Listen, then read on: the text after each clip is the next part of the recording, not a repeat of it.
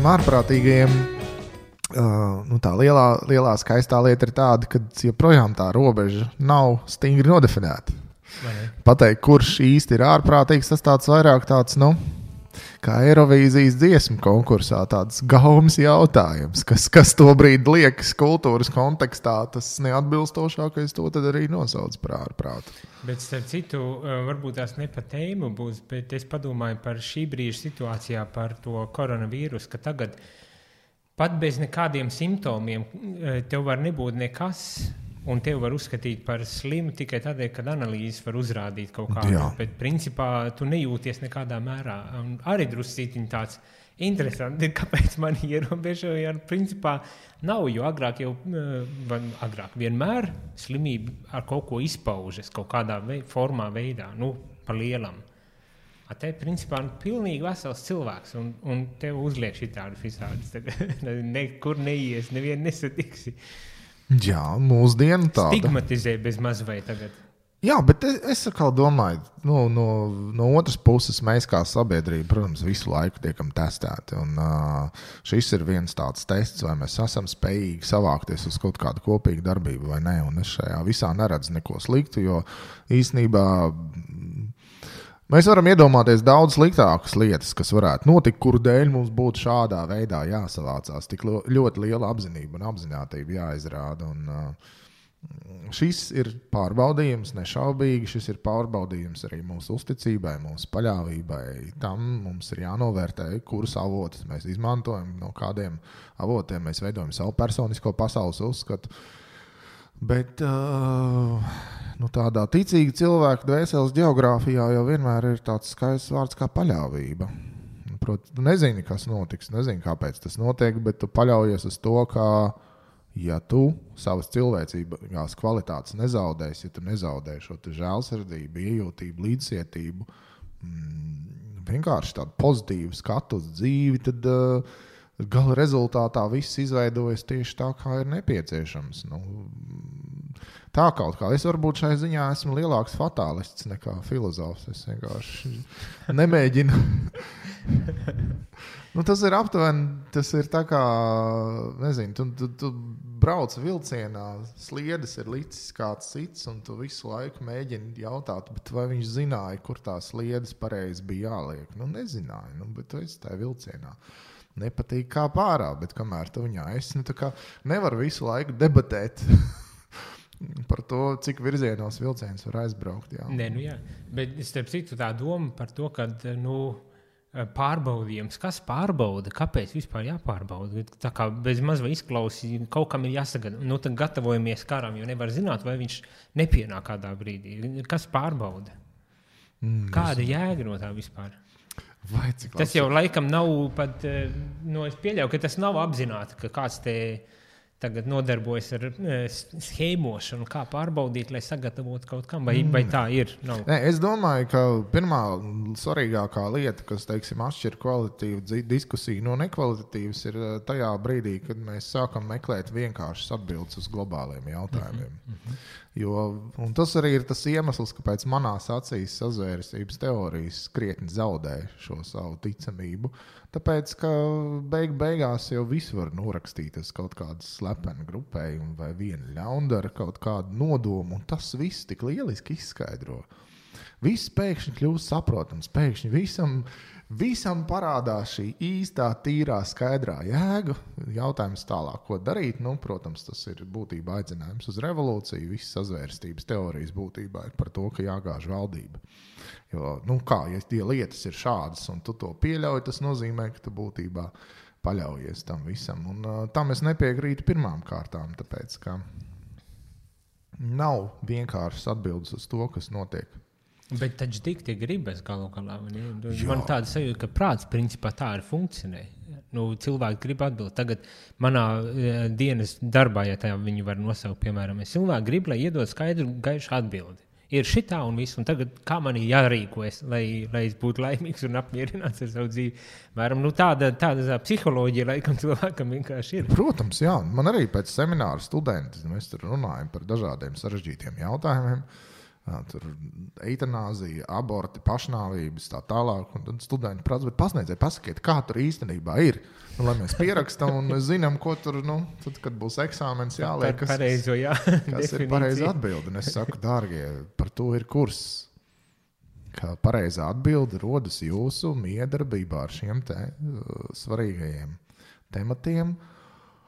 Un tur nebūs vieglas un ātras atbildes. Iespējams, ka dzīves laikā katrā 10 gadē, 20 gados ir viena atbilde, 30 gados otra, 40 gados cita, un kamēr tu aizies līdz 80 gadiem, tev tās atbildes tur ir vesela kolekcija. Faktiski arī diametrāli pretēji. Par vienu, jā, pilnīgi pretēji man atbildes. Bet tas viss izklausās ir tādi baigi komunikatīvi, kad mēs situācijā skatāmies, lemjam un risinam to jautājumu, atbildi var pilnīgi atšķirties un nonākt pie diametrāli pretējām atbildēm, jebkurā jautājumā. Jā, protams, tā arī ir pamatā šī domājoša cilvēka attieksme pret pasauli. Tāpēc, ka es neatceros, kur arī mūsdienās jau vairs nevar pateikt, tad tā informācijas plūsmas līdz cauri, bet tas brīnišķīgs teiciens bija kādā, neatceros tiešām internetā, kur uzdūros, ka vietas cilvēks mācās no visiem, viņš ir nepārtraukti atvērts tam, ka kaut kas jauns varētu pienākt viņam klāt. Gudrs mācās no savām kļūdām, muļķis, tam jau viss atbildes tāpat ir zināmas.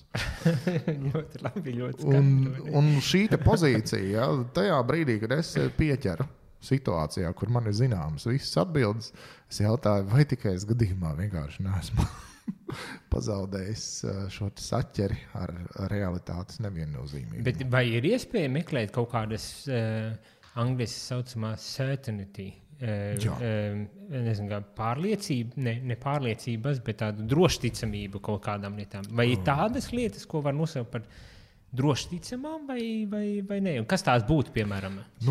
Es priekš sevi šo jautājumu risinot un īstenībā arī savā pašattīstības ceļā uz to visu skatoties, jo lielāko daļu savas dzīves es nodzīvoju ar zinātnieku skatu uz pasaules. Un pirms dažiem gadiem šis skats mainījās.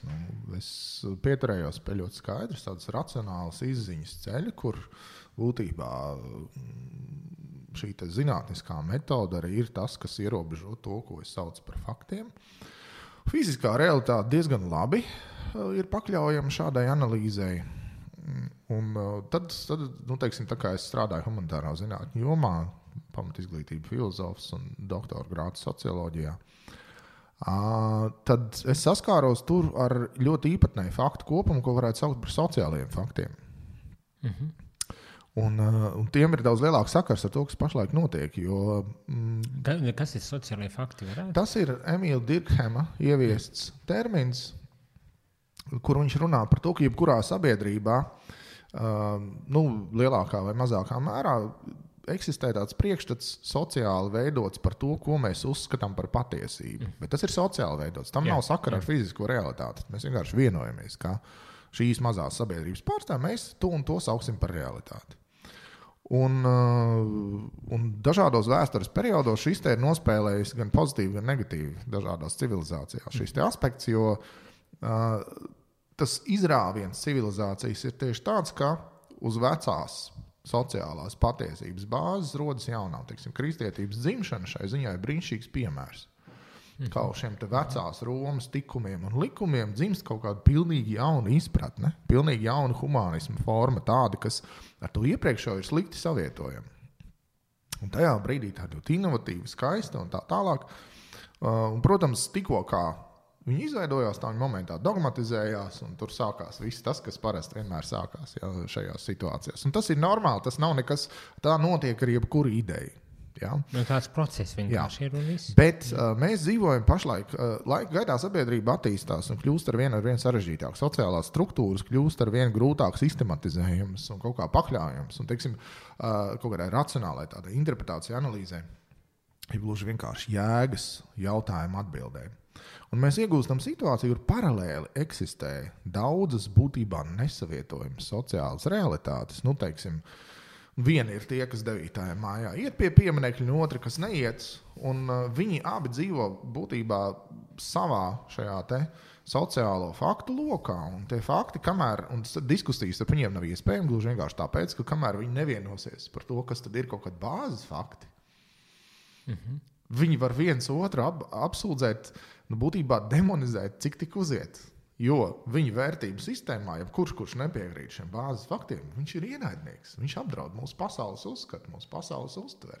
Bet var būt jau arī tā, izejot no šī sociālā fakta teorijas, ka katrai grupai ir savi fakti, principā, un viņi var būt pilnīgi konfliktējoši. Pat. Precīzi, bet plurālistiskā sabiedrībā, kas ir augsti attīstīta sabiedrība, un kāpēc es to uzsveru? Tāpēc, ka jebkura no šīm grupām, cīnoties par politisko ietekmi, tīri nomināli vēlās nonākt pie tā, lai mana tā priekšstata par realitāti būtu dominējuša, vispārēji vienkārši zem tiem parakstītos. Un ja es pietiekami uzstājīgi ar to te klāstos, tad visi pārējie man sekos. Tā, protams, ir utopija un naivums, tāpēc, ka sabiedrība vājinās tajā brīdī, kad šīs te realitātes savstarpējās interpretācijas, ka mēs viņus mēģinām novienādot.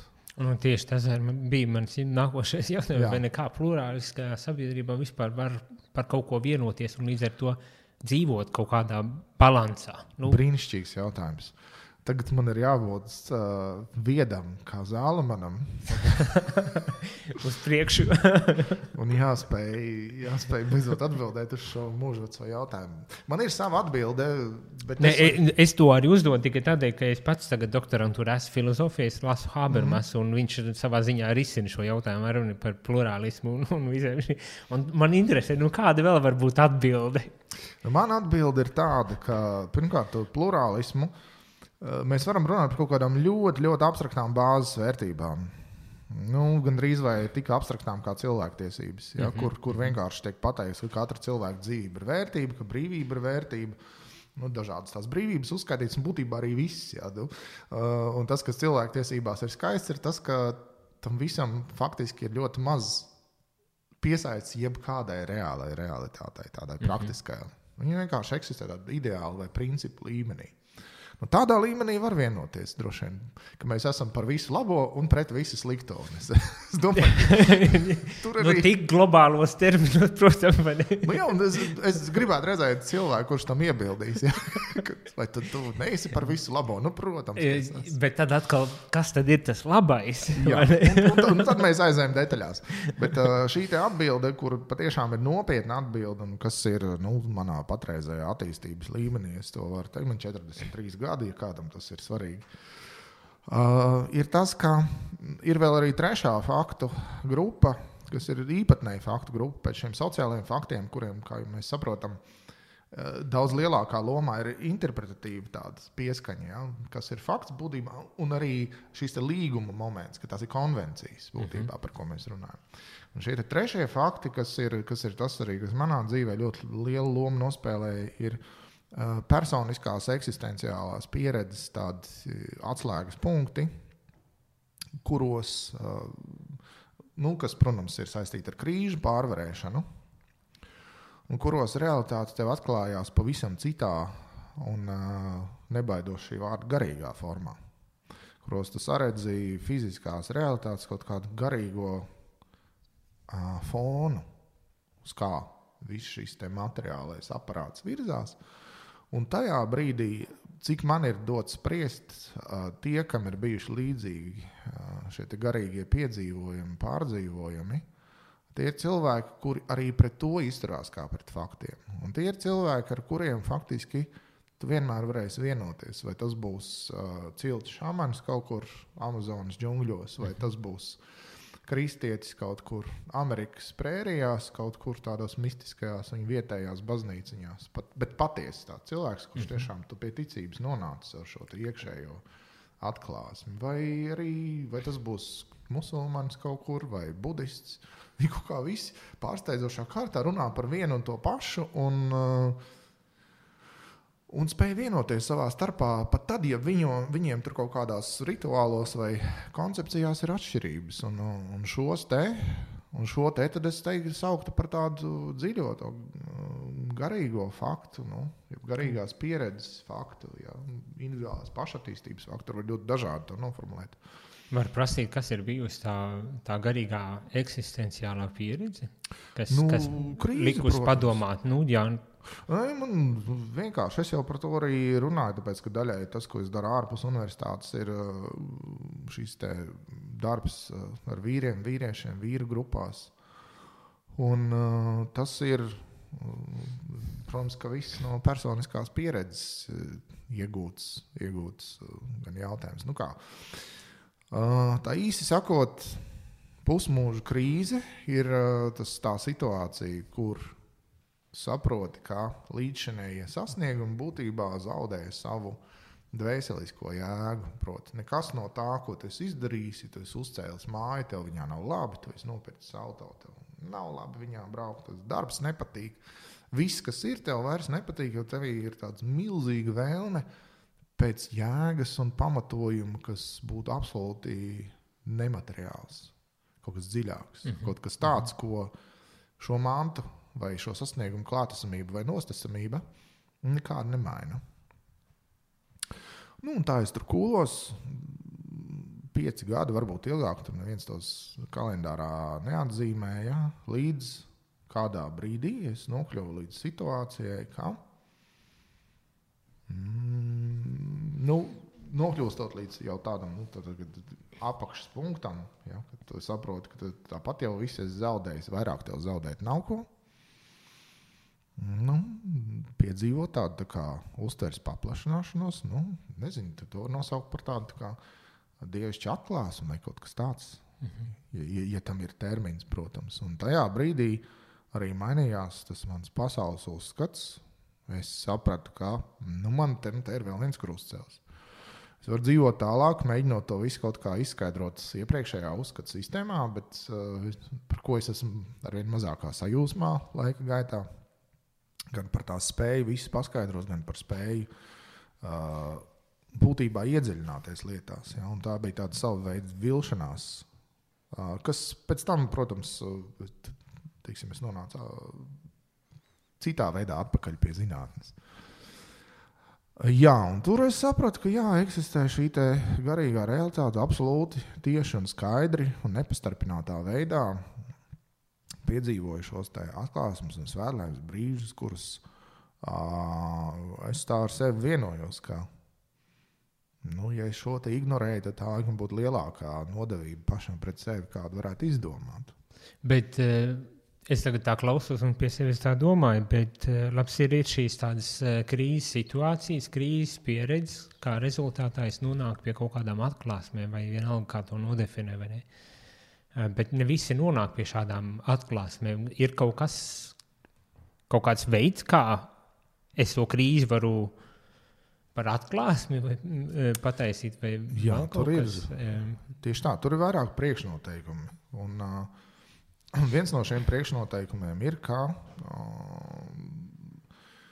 pirmkārt, tu esi gatavs, tu esi sadzirdējis to iekšējo aicinājumu doties tālāk, šķērsot savu iepriekšējo uzskatu robežu. Protams, viņos vairs, tā kā varbūt salīdzinājums būtu tā čūska sāda, ka viņi it kā ir, bet tu viņā vairs nevari noturēties, tu gribi pamest. Jā, tas būtu pirmais. Tātad ir jāgrib redzēt kaut kas jauns, jāgrib just kaut kas cits, nekā iepriekš ir bijis. Jābūt gatavam arī atlaist vaļā. Tālāk ir ļoti svarīga cilvēku kopiena, kas tev apkārt, kuri dzīvo autentiski, kuri dzīvo saskaņā ar šādu iekšējo pārliecību, un tie nav man bijusi citi veidi, kā to atklāt. Tie ir cilvēki ar savu veidu,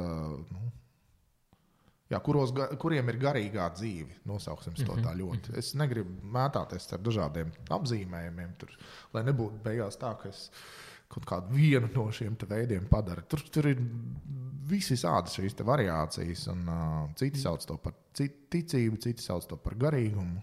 Ir vēl tādas brīnišķīgi garīgi ateisti, kur to sauc visādi, galvenais tikai ne par garīgumu. Savā ziņā jau var arī saprast, jo tas vārds arī šķiet ir tik ļoti jau novazāts, izsmēlis sevi pietiek viņš. Jā, bet īsi sakot, tas ir tāds dvēselisks autentiskums, kur Tu dzīvo saskaņā ar savu pārliecību, un galvenais, ka šajā ceļā esi uzūries kaut kādām ļoti svarīgām cilvēciskām vērtībām, tādām kā cieņa, mīlestība, līdzjūtība. Nu, tādām īstenībā ļoti vispār dzirdētām kristīgām lietām. Bet tu jau viņas var atklāt arī ārpus jebkāda konteksta. Ja? Es domāju, ka tu citreiz pat ir labāk, ka tā konteksta nav, ka ir vienkārši cilvēks, kurš tā dzīvo, un tu paskaties, viņi domā, jā, es redzu, ko viņš dara. Es jūtu, ka tajā viņā ir tik dziļš īstums, ka man kaut vai atrasties blakus viņam jau ir kaut kāds tāda uzreiz atvieglojums. Ja? Un tā ir tāda kopiena. Tas ir svarīgi, ka ir tādas kopienas pasaulē, kur cilvēki dzīvo autentisku, garīgu dzīvi. Un trešais ir jau pavisam tieši pavadonis. Tas ir kāds, kurš to pašu ir piedzīvojis, varbūt kādu mirkli iepriekš, pagājis tajā ceļā solīti vai divas uz priekšu. Viņš joprojām var būt ceļā. Viņš neobligāti ir. Droši vien visi ir ceļā, lai kāda pavadoņa viņi būtu. Bet tas ir cilvēks, kas iet tev blakus, un kura šī te klātbūtne un mazliet padoms un virzība. Un mūsdienu kultūrā to lielā mērā ir paņēmuši tāds vairāk lieli veidi, kā tas var būt tāda klātbūtnība. Tā, protams, ir kaut kāda baznīcas kopiena, ja, tur, kur tā ir veselīga, tur, kur tā balstās ticībā, tur tas arī ļoti labi īstenojās. Ja, un, tad tā ir tie psihoterapeiti dažādi veidi, tad tās ir vīru grupas. Tas ir tas, ko es savukārt attīstu, bet tur katram ir sava specifika dabiski, bet tie visi ir tādie pavadošie, atbalstošie sociālajie mehānismi, kurus mēs krīzes laikā varam izmantot. Lūk, tātad trīs tādas lietas. Viens ir būt atvērtam brīvam principā no visiem iepriekš pieņemtajām patiesībām, uzskatiem, principiem vēl kaut kā tam līdzīgi. Tad ir kopiena, kurā es varu atrast to atbalstu un spēcināties, vai kā lai nosaka, droši vien tādā ļoti reģiskā terminā to nosauc tagad. Jā. Un trešais, protams, ir pavadītājs, terapeits vai priesteris vai vēl nezinu kas. Jā. Un es jau pieliktu klāt ceturto, kas ir tāds viens no iekšējiem kritērijiem svarīgs. Tā ir spēja pieņemt to, ka ciešanas ir normāla ikdienas dzīves sastāvdaļa, ka tas nav apliecinājums tavai neveiksmai vai neveiksmīgumam, vai kaut kādā ziņā, ka tu izgāzies kā cilvēks, ka tu cieti. Tieši otrādi ciešanas paver iespēju uz svētlaimi šo te patiešām dziļo dzīves apmierinātības piedzīvojumu, jo bez ciešanām, kas ir rietumu civilizācijas vislielākā kļūda, tas ir mēģinājums iegūt svētlaimi bez ciešanām, kas ir patērētāja sabiedrības, teiksim, manā skatījumā, lielākais mīnus, kāpēc tā sabiedrība pēc savas būtības nevar sasniegt nedz attīstību, nedz kādu tālāku virzību, un ka tā ir lemta būtībā tādai iekšējai bojājai, ja mēs varam runāt šeit par savu veidu garīgo nāvi. Ciešanas, nāve, tā pieņemšana. Es vēl pirms pāriet, varbūt tās, jo tā nāves tēma gribas pie tās pieskarties, bet pirms pāriet par pieņemšanu, ko tu saproti ar pieņemt? Jo tas nav moderni, pieņemt ciešanas. Moderni ir šobrīd darīt visu iespējamo, tā skaitā arī ar nāvi darīt visu iespējamo, lai to attālinātu, cik vien tālu vien atbīdīt. Jā, pieņemt ciešanas nozīmē, manā dzīvē tas izpaudās varbūt vienkāršāk pateikt par sevi nekā par visiem. Tajā brīdī, kad es teicu, ka viss, kas ar mani notiek, ir, un ir īpaši sliktais, kas ar mani notiek, ka mēs tā ilgus gadus meklēju to attaisnojumu, jautāju, kāpēc pasaule man tā dara, kāpēc cilvēki neredz, ka es esmu tāds vai šitāds, viņi izturās pret mani tā, kā man gribētos. Un tagad es sapratu, ka vispār tas ir tā kā godam nopelnīts. Visas manas ciešanas ir pelnītas. Es pārstāju atteikties atvairīt to visu kā nevajadzīgu, kā ne man adresētu. Un tajā brīdī pirmais, kas notika, bija tāda ārkārtīgi skaista sajūta, ka tas nav nepareizi. Nepareizi ciest. Ka ciest nav nepareizi, ciest ir veselīgi. Un daļēji tās ciešanas momentā kļuva mazāk smagas, tad, kad es viņas pieņēmu un teicu sev, ka jā, tas tev ir vajadzīgs, tas ir svarīgi. Un tad es ierādīju tām savā dzīvē vietu. Un uzreiz kļuva skaidrs, tātad, ja es ciešu šeit, kāpēc es ciešu, es varu jau pievērsties tam kā jautājumam. Un atbildot uz šo jautājumu, lielā mērā, ja es šīs ciešanas varu novērst, es to daru. Ja es viņas nevaru novērst, tad es pajautāju, pateicoties šīm ciešanām, ko es iemācos vai iegūstu, vai kas manī paverās. Un vienmēr izrādās, ka ciešanas nāk ar šo te dziedinājumu kabatā. Ka nevienas ciešanas nav, ja, protams, uz to tā mēs, protams, paskatīties, nevienas ciešanas nav bezjēdzīgas, bet līdz tam ir jāizaug. Jā, tas ir jānoķer. Kā ciešanām jēga, kāda jēga, jo viens ir tāda pedagoģija redzēt, ka visas ciešanas kaut kādu mācību tagad man dod, un es tagad pilnveidošos, būšu varonis kāds.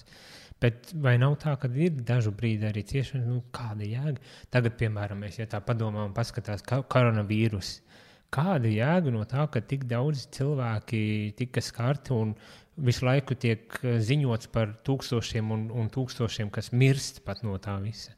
Tam ir jēga? Nešaubīgi, ka tam ir jēga. Bet tas ir īstenībā ļoti labs jautājums, ja, jo es te visu laiku domāju, kā man pateikt tā, lai tajā, ko es saku, varētu sadzirdēt arī to savu veidu paradoxālo pusi, ka jā, no vienas puses nevienas ciešanas nav bezjēdzīgas, no otras puses ir pa pilnam cilvēku, kuru ciešanas viņi piedzīvo kā bezjēdzīgas. Viņi tās piedzīvo kā bezjēdzīgas, un arī vesela sabiedrība var nespēt atrast savai situācijai jēgu, tāpēc, ka nav izdarīti šie te iekšējie mājas darbi, nav veikts tas garīgās attīstības ceļš. Un ciešanas jau būtībā ir tā norāda uz to, ka ej taču to ceļu, mēģini atrast kaut ko, jo mēs kā būtnes, diemžēl mēs nemācamies citādā veidā. Mēs vispār iegūstam līdzjūtību un kaut kādu pieņemšanu attiecībā pret otru tikai tad, ja mēs otrā ieraugam sevi.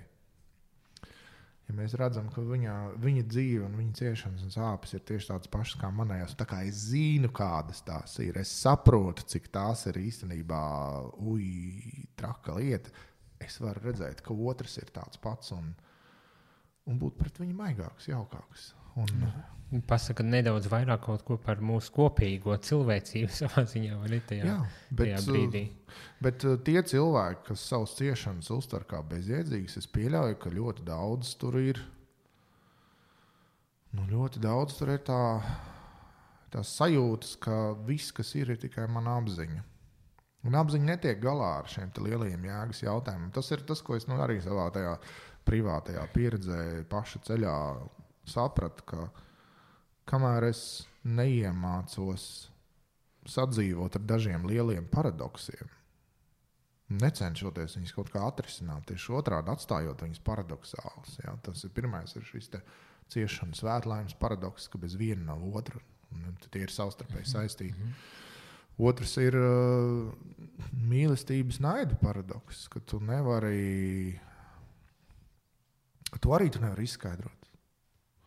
Un tās ir arī savā ziņā vienmēr savstarpēji ietverošas lietas. Ja? Tas ir, trešais būtu šis te mans pozitīvais potenciāls un mana ēna. Ja, kas ir visā, ko es daru, klāt nāk arī ēnas aspekts. Un es studentiem līdz ar to vienmēr saku, neklausieties to, ko es saku, neticiet man, es jums varu samelot. Un nevis tāpēc, ka es apzināti mēģinu jūs maldināt, bet tāpēc, ka tur ir iekšā arī kaut kādas manas nelīdz galam izstrādātas un izprastas nostājas, kuras bieži vien es pats nepamanu. Un to jums ir jānoķer. Jums jāpasaka, nē, šita kaut kas nav. Un sakiet to droši. Līdz ar to arī atvērtība kritikai tur parādās, ka man var pateikt, tu kļūdies, un tad, ja es padomāju, panalizēju un saku, jā, te ir kaut kas garām palaists, tad es varu tur pielabot. Tā, un cik tad daudz cilvēku ir ar mieru savā kabatā turēt savu ēnu, vienmēr turēt to atgādinājumu, ka tu neesi perfekts, tu neesi pats gudrākais, tu nezini visas atbildes. Reizēm tu vienkārši uzvedies stulbi. Reizēm tev bezapziņā ar tevi izspēlē tādas joks, ka tu pēc tam brīnies. Ja, jo varbūt pabeidzot šo tēmu, tad mēs ejam pie nākamā jautājuma. Man ļoti daudz ir devušas, un joprojām dod Junga studijas. Ja Jungs ir viens no tiem psihologiem un domātājiem plašākā nozīmē, kurš neuzskata reliģiju par garīgās atpalicības formu vai kaut kādu tādu neirozes formu, ja, kur ir viņa tas lielais strīds ar Freidu, kurš tieši tā domāja. Ja. Kādas ilūzijas nākotne. Bet arī interesanti, viņš varbūt tās arī domā, ka reliģija ir kaut kāda psihozes forma, vēl nezinu kas, bet te par laikā visa daļa ar viņu darbu ir principā par reliģiskām tēmām un ap reliģiju saistītu. Viņš pats ir reliģiska figūra. Bet pirms mēs aizējam pie nākošās tēmas, es gribēju tādu kā kopsavilkumā, cik es tā klausos par to jēgu, tad tas ir principā atkarīgs no manis. Tā nav abstrakta jēga kaut kur ārā, kas karājas un man tikai viņi jāatrod, bet kad es viņu veidoju, gan tāds ciešanām, ejot cauri ciešanām, es varu to jēgu atrast vai veidot, pat man izklausās tā apmēram. Nu, ja mēs tā pavisam metafiziski aizem, es domāju, ka tā jēga tur ir un šī jēga ir mūžīga. Un es lietoju 3 vārdus, kas ir, manuprāt, sinonīmi, bet kas droši vien izsauks zinām pretestību. Teiksim, reliģiskā kontekstā. Es uzskatu, ka daba, realitāte un dievs ir vienas kategorijas jēdzieni. Tas, kurš izzina dabu, izzina dievu, tas, kurš mēģina saskarties ar realitāti, pēc iespējas plašākā, visaptvarošākā veidā, arī izzina dievu. Tas, kurš izzina dievu, bet noliedz dabu un realitāti, viņš izzina tikai pats savus konceptus par to, kas dievs viņa prāt varētu būt. Es domāju, ka tas nekādā ziņā arī neiet pretī tam reliģiskajam principā pārliecībai. Manā skatījumā vismaz, vai ne? Taču māca arī visu laiku, ka Dievs ir visur, visā. Nu, ko tas nozīmē, ja es nevaru tajā, ko es apkārt redzu pasaulē, mācīties kaut ko arī par to, ko mēs saucam par Dievu? Nu. Tieši tā. Un arī zinātnieks, vai kāds kodolfiziķis vai astrofiziķis, viņš nodarbojās ar to pašu. Un savās viskaistākajās formās zinātne ir tikai vēl viena kalpošanas forma. Gribu pāriet pie nākošās tēmas un uzdot to jautājumu, uz ko varbūt tās nav viegli vienmēr arī atbildēt, un drusku randomā veidā, vai ne? Ja tu uzzinātu tagad, ka tev jāmirst, jau pusmūža krīze ir bijusi, vai ne, jau sava veida tāda atteikšanās, miršana vai nāve, vai kā viņu nosaukt. Bet ja tu uzzinātu, ka tev pēc nedēļas, mēneša, gada jāmirst, ko tu darītu? Darītu kaut ko? Tā uzreiz? Jā, vienkārši uz sitienu. Nu, pasmaidīt laikam. Pasmaidīt? Kāpēc pasmaidīt? Nu, tāpēc, ka tas arī ir tas, ko es daru tagad uz šo jautājumu uzdodot. Vai domā, tas ir muļķīgs jautājums? Nē, tas ir tieši otrādi. Pasmaidīt jau var ļoti dažādi.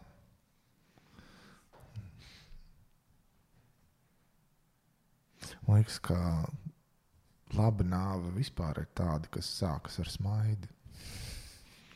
Kas ir laba nāve? Tā, kas arī beidzas ar smaidu. Kas vispār ir nāve? Veids, kā mēs zaudējam tieši šo saskari ar materiālo pasauli. Tas ir,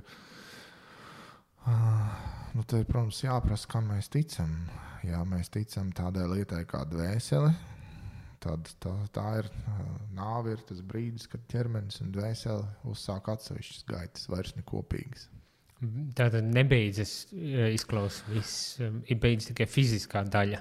Manā skatījumā cilvēks, ja mēs tā antropoloģiski paskatāmies uz to, antropoloģiski tādā kontekstā, kā vienkārši, ja mēs atbildam uz jautājumu, kas ir cilvēks, tad cilvēka apziņa ir veids, kā visums pieredz un izzina pats sevi kā apziņu. Visums jau pastāv lielākoties materiālā formā, bet tieši cilvēkā satiekās materiālais un šī apziņas un dvēseles formā. Tad kaut kādā nozīmē mēs šeit katrs atsevišķi iemiesojam daļu no visuma saprātīgumu. Un mēs varam pieņemt, ka tā ir kaut kāda nezūdoša vērtība. Līdz ar to atdaloties šai apziņai no ķermeņa, šī apziņa nonāk tur, kur nonāk viss pārējā visam apzinātā daļa, kas nav konkrēti piesaistīta materiālai. Bet kur tas ir? Tā ir vieta vai kas tas ir? Es nezinu.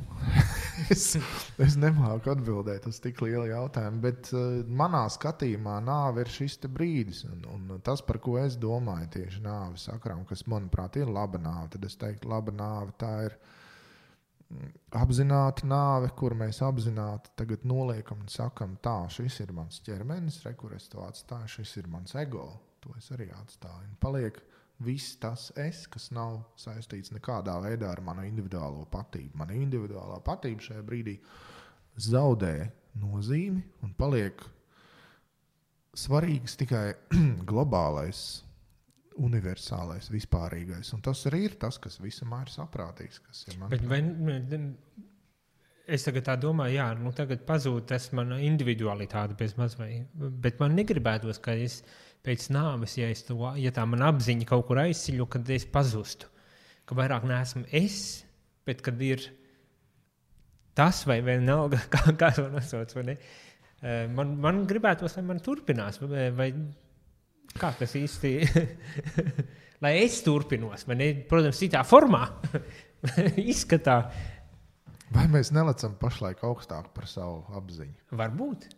Jo cik tālu es esmu lasījis kaut kādas un mēģinājis iztēloties, kas tad ir šī paradīzes valstība, jeb apsolītā tā lieta, kas kristietībā ir ļoti būtiska, šī pēcnāves dzīve. Tas ir dzīve tātad blakus Dievam, ja tā ir paradīzes dārsā. To es tā arī redzu kā tādu pievienošanos vienkārši visuma apzinātai, saprātīgai daļai.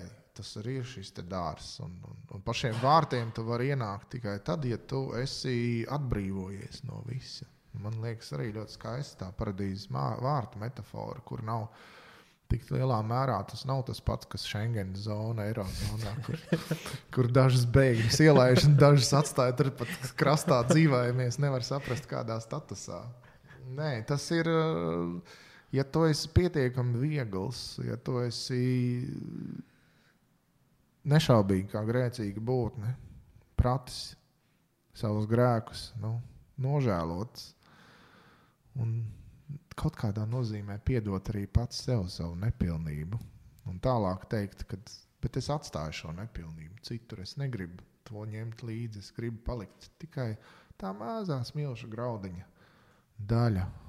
Tad to arī paņem beigās. Tas kaut kā notiek, manā skatījumā tas tik tāds dabisks iznākums, ka viss saprātīgais galā gravitē pie citas saprātīguma formas, un tas gan cilvēciskā iemiesotībā mēs tā veidojam šīs cilvēku kopienas, kas balstās uz dvēseļu līdzību, jeb dvēseļu saskaņu.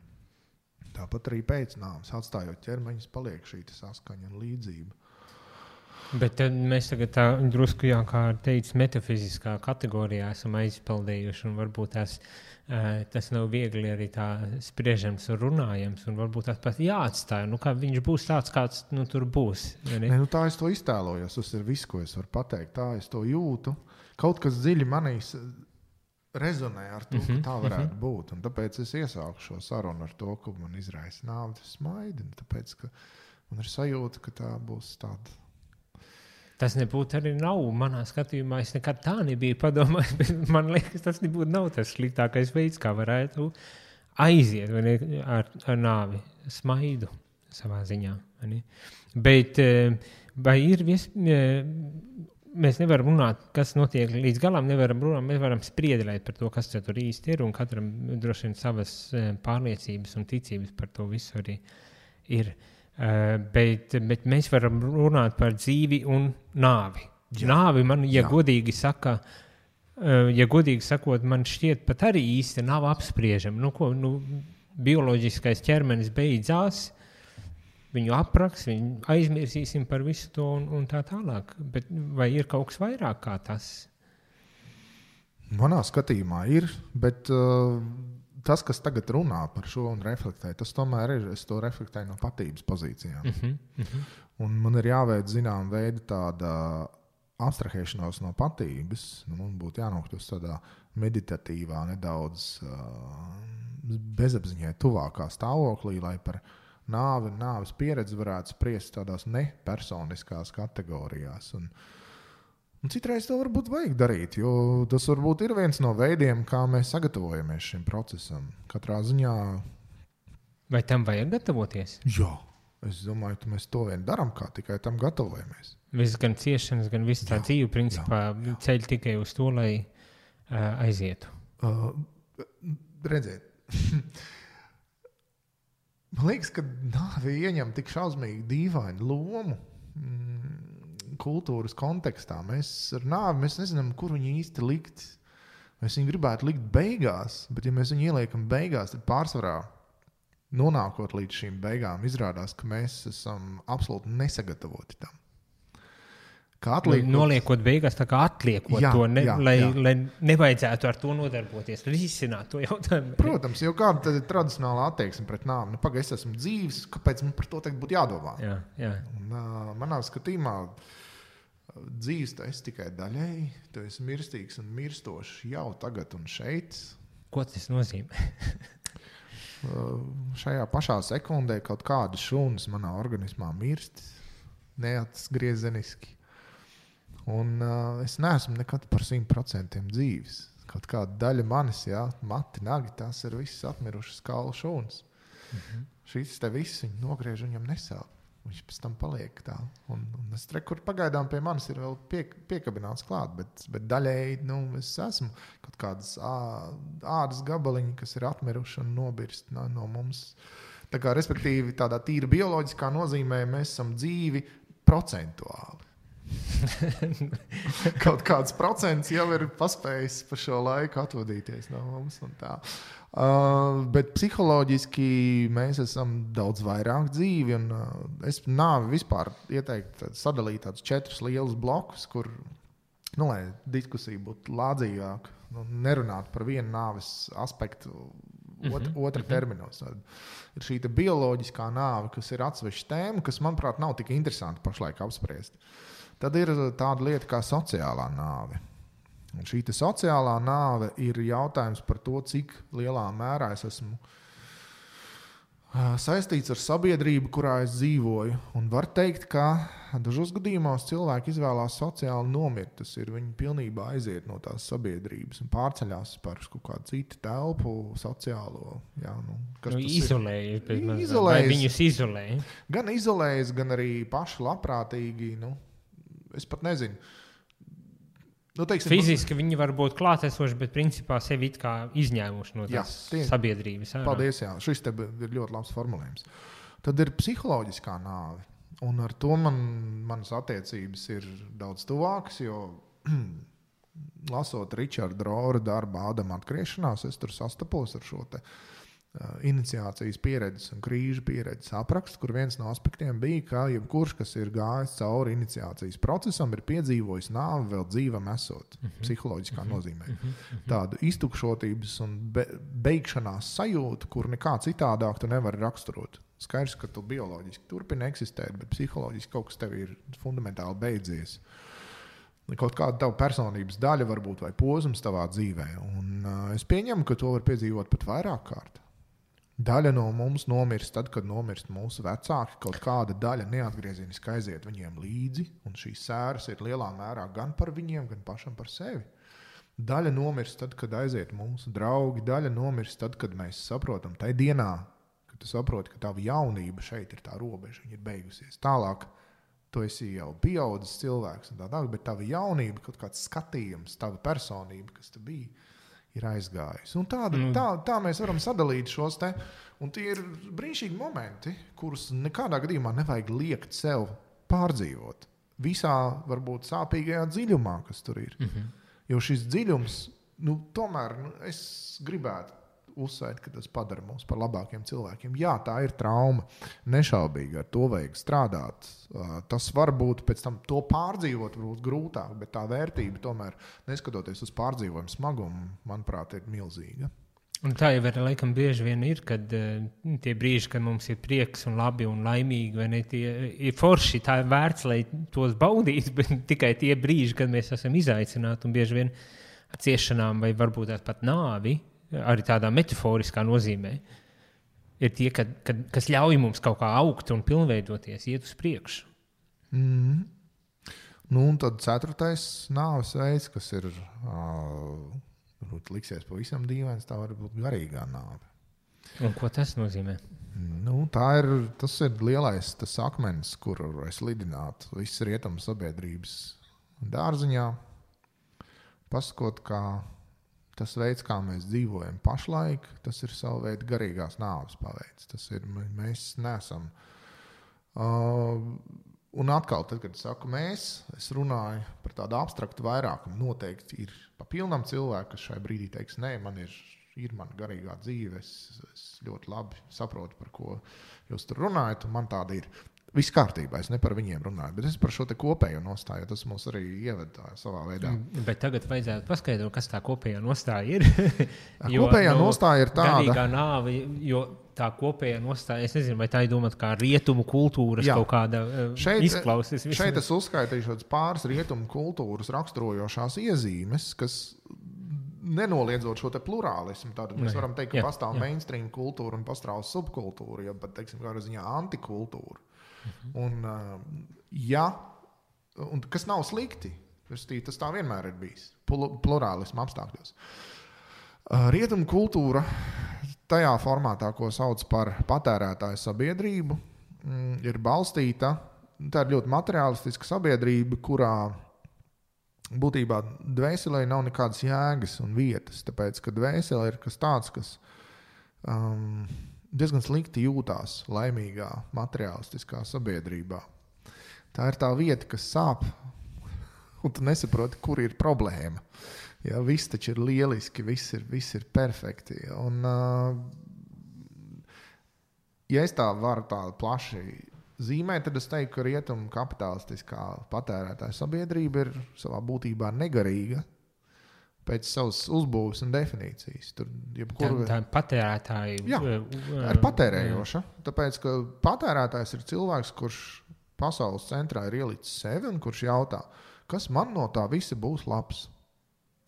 Un līdz ar to viņam ciešanas ir bezjēdzīgas, jo ciešanas jau viņam neko labu nedod cilvēkam. Viņam gribas, lai viņu glaudu pa spalvai, lai viņam ir daudz naudas, lai viņš varētu no vienas baudas iet pie otras baudas. Un lai visas šīs baudas nekad nebeigtos, viņam nekad ne par ko nebūtu tā īsti jāatbild un jāmaksā, jo viņš ir patērētājs, viņš tērē. Viņa vienīgais uzdevums ir sapelnīt, lai būtu ko tērēt. Un kāpēc tur nav garīgās dzīves? Tāpēc, ka garīgā dzīve sākās ar atziņu par kalpošanu. Ka tu nedzīvo sev, tu dzīvo kaut kam lielākam par sevi, kaut kam ārpus sevis esošam. Tam nav jābūt obligāti jāsauc tas par Dievu vai par kaut ko citu. Tie var būt citi cilvēki arī. Kaut kāda sabiedrības intereses. Un to tu vari atļauties šādu veidu domāšanu tad un tikai tad, kad tevī ir tik ļoti stabila un skaidra pašam savu kodolu sajūtu un savu dvēseles dzīvi, ka tu vari pateikt, es ar sevi esmu ticis galā, paldies, man vairs neko nevajag, es esmu gatavs dot. Tādā ziņā neko nevajag. Tas ir lielos vilcienos. Dabiski, ka kaut ko ēst un kāds drēbes ar droši vien, ka vajag. Bet... Nē, jā, tāda. Bet es tā vienkārši arī klausos un tā domāju pie sevis. Labs ir patērētāji tāda mentalitāte, tas, kas it kā ieneso garīgo nāvi. Jā, tieši tā. Tāpēc, ka tajā brīdī, kad tu pasaki, mani visvairāk interesē manas dvēseles uzdevuma izpilde, kas būtu šis kalpošanas darbs. Tajā brīdī tevi nevar savaldzināt un pateikt, hei, bet kā būtu ar jaunāku, skaistāku mašīnu? Man nevajag. Bet kā ar šito? Man nevajag. Man ļoti grūti ievilkt tajā patēriņa aplī. Es, protams, ka kaut kādā bāzes līmenī mēs visi turpinām šo te, es pateikšu varbūt citādāk. Tā lielā katastrofa ekonomikā ir saistīta ar to, ka krīzes laikā cilvēki iepērkās nevis tāpēc, lai apmierinātu vēlmes, bet tikai lai apmierinātu vajadzības. Un tajā brīdī, kad mēs pārstājam nodarboties ar vēlmi patērēšanu, savu iegribu apmierināšanu, izrādās, mēs nepirktu lielāko daļu no lietām, ko mēs pērkam. Izrādās, ka tad viņas nebūtu arī jēgas ražotas. Un tad ļoti daudzām rūpniecības nozarēm pazūd vispār iemesls eksistēt, kas kaut ko par mums ļoti skaidri pasaka, ka mūsu vēlme apmierināt savas vajadzības pēc iespējas ātrākā un ērtākā formā ir radījusi ekonomiku, kurā nav vietas laika, tajā efektivitātes skrejienā mums nav laika apstāties un saprast, kāpēc mēs to visu darām. Un šajā ziņā, teiksim, tas bija viens no pozitīviem aspektiem, ko es jau no paša sākuma šajā krīzē saredzēju, ka tā ir iespēja apstāties. Dabiski, ka tas vēlāk izrādījās ne tik vienkārši un ne visiem vienādi, ka ir tie, kas var apstāties, un tie tad ir tie. Nepatērēt, patērēt vajadzības, nevis vajadzībām. Jā. Un pārējie, kas ir bijuši diezgan tādā izmisīgā stāvoklī, viņiem kā bijis ir grūti iztikt, tā viņiem ir grūti iztikt, un viņiem viss šīs sarunas par to apstāšanos ir tāds, ja tev ir, ja tu esi labi nodrošināts, tad var visādi filozofēt par apstāšanos, un ko man joprojām. Tāda ļoti rietumnieciskā mentalitāte, man es filozofēju par to, kas man ir, un no kā tagad man jāatsaks, nepadomājiet par otru, kuram varbūt tas nav nekā no tā, kas man ir. Tā. Bet tā tas ir bijis sengrieķu sabiedrībā. Tie, kas nodarbojās ar filozofiju, jau bija brīvie cilvēki, tie vergi turpināja strādāt. Mūsu jautājums tad ir fundamentāls. Kā man pārstāt būt vergam, kā man pārstāt dzīvot šo te verga eksistenci, un tas ir iekšējs jautājums. Tu vari turpināt strādāt to pašu darbu, ko tu iepriekš darīji, bet atrodi sevī citu piepildījumu, pirmkārt atrodi sevī to piepildījumu, atzīstot to, ka tev ir šis tukšums. Jā, bet kur to atrast? Kur to atrast? It kā jau bija jau minēti tie soļi, vai ne? Jā. Kā iet cauri. Bet tas ir manā skatījumā tās viskaistākais kalpošanas veids ir pienākt otram šādā mulsuma brīdī, kad tu redzi, cilvēks ir apmulis, viņš tagad domā tā, man ir tā vajadzība pēc dvēseles dzīves, un pienāk otrs klāt un saka, sveiks, parunāsim tagad par to un pastāsti, kādas tev tās vajadzības, kāpēc tev viņas tādas ir. Un šī saruna ir tā, jo dvēseļu kontaktā viņas arī tiek pabarotas. Vai tas ir kontakts ar Dievu, vai tas ir kontakts ar otru. Interesanti, ka visa tā liberālā sabiedrības, kura ir uzbūvēta, ir principā orientēta ap sevi, es un man, tā ļoti egoistiski orientēta. Vai tu skaidro viņu ar ekonomiskās izaugsmes vai kaut kādiem citiem veidiem, kā mēs esam nonākuši tur, vai ne? Bet tā dīvainā lieta ir tāda, ka ikreiz, kad piedzīvojam krīzi arī šajā koronavīrusa laikā, tad izveidojās tās attiecības vairāk vai mazāk, vai sāka veidoties tās attiecības, atpazīstot, ka mēs nevaram vienkārši egoistiski vairs skriet, jo nekur neaizvedīs tas. Jā. Bet vai tam ir dziļākas saknes, jo tulītās pāries šis krīzes laiks, un mēs atkal atgriezīsimies turpat? Tā izskatās, pašlaik tā izskatās, un tad šajā nozīmē krīze nav bijusi pietiekami dziļa, lai ārējie faktori ieliktu mūsu iekšējo pārdomu dziļākā lokā. Un miršana, nāve šajā gadījumā arī tā drusku ekonomiskā arī ir īslaicīga tikai. Ir īslaicīga, bet mēs jau rudeni nesam piedzīvojuši. Es domāju, rudenī būs viss. Tad mēs sajutīsim sekas tam, ka pavasarī ekonomika tika šādā veidā nobremzēta. Un ja es varu te kaut ko vēl piebilst tajā visā sarunā par ego. Lūdzu. Jo ir ļoti, tas, ar ko es cīnos, un tas, ko es redzu katrā cilvēkā, kas ir uzsācis iet šo te garīgās attīstības un pilnveidošanas ceļu, ir, ka viņi arvien mazāk jēgu un piešķir savam šim te ego. Viņi spēja nošķirt, ka kur ir vēlme, kas ir saistīta ar manu ego, un kur ir vēlme, kas ir, kurā es varu justies brīvs, man nav nevienam nekas jāpierāda. Jo ego ir foršs instruments. Ego jau ir. Ego problēma ir tāda, ka ego nesatur nevienu no tām jaudīgajām enerģijām un dvēseles spēkiem, kas patiešām virza cilvēku.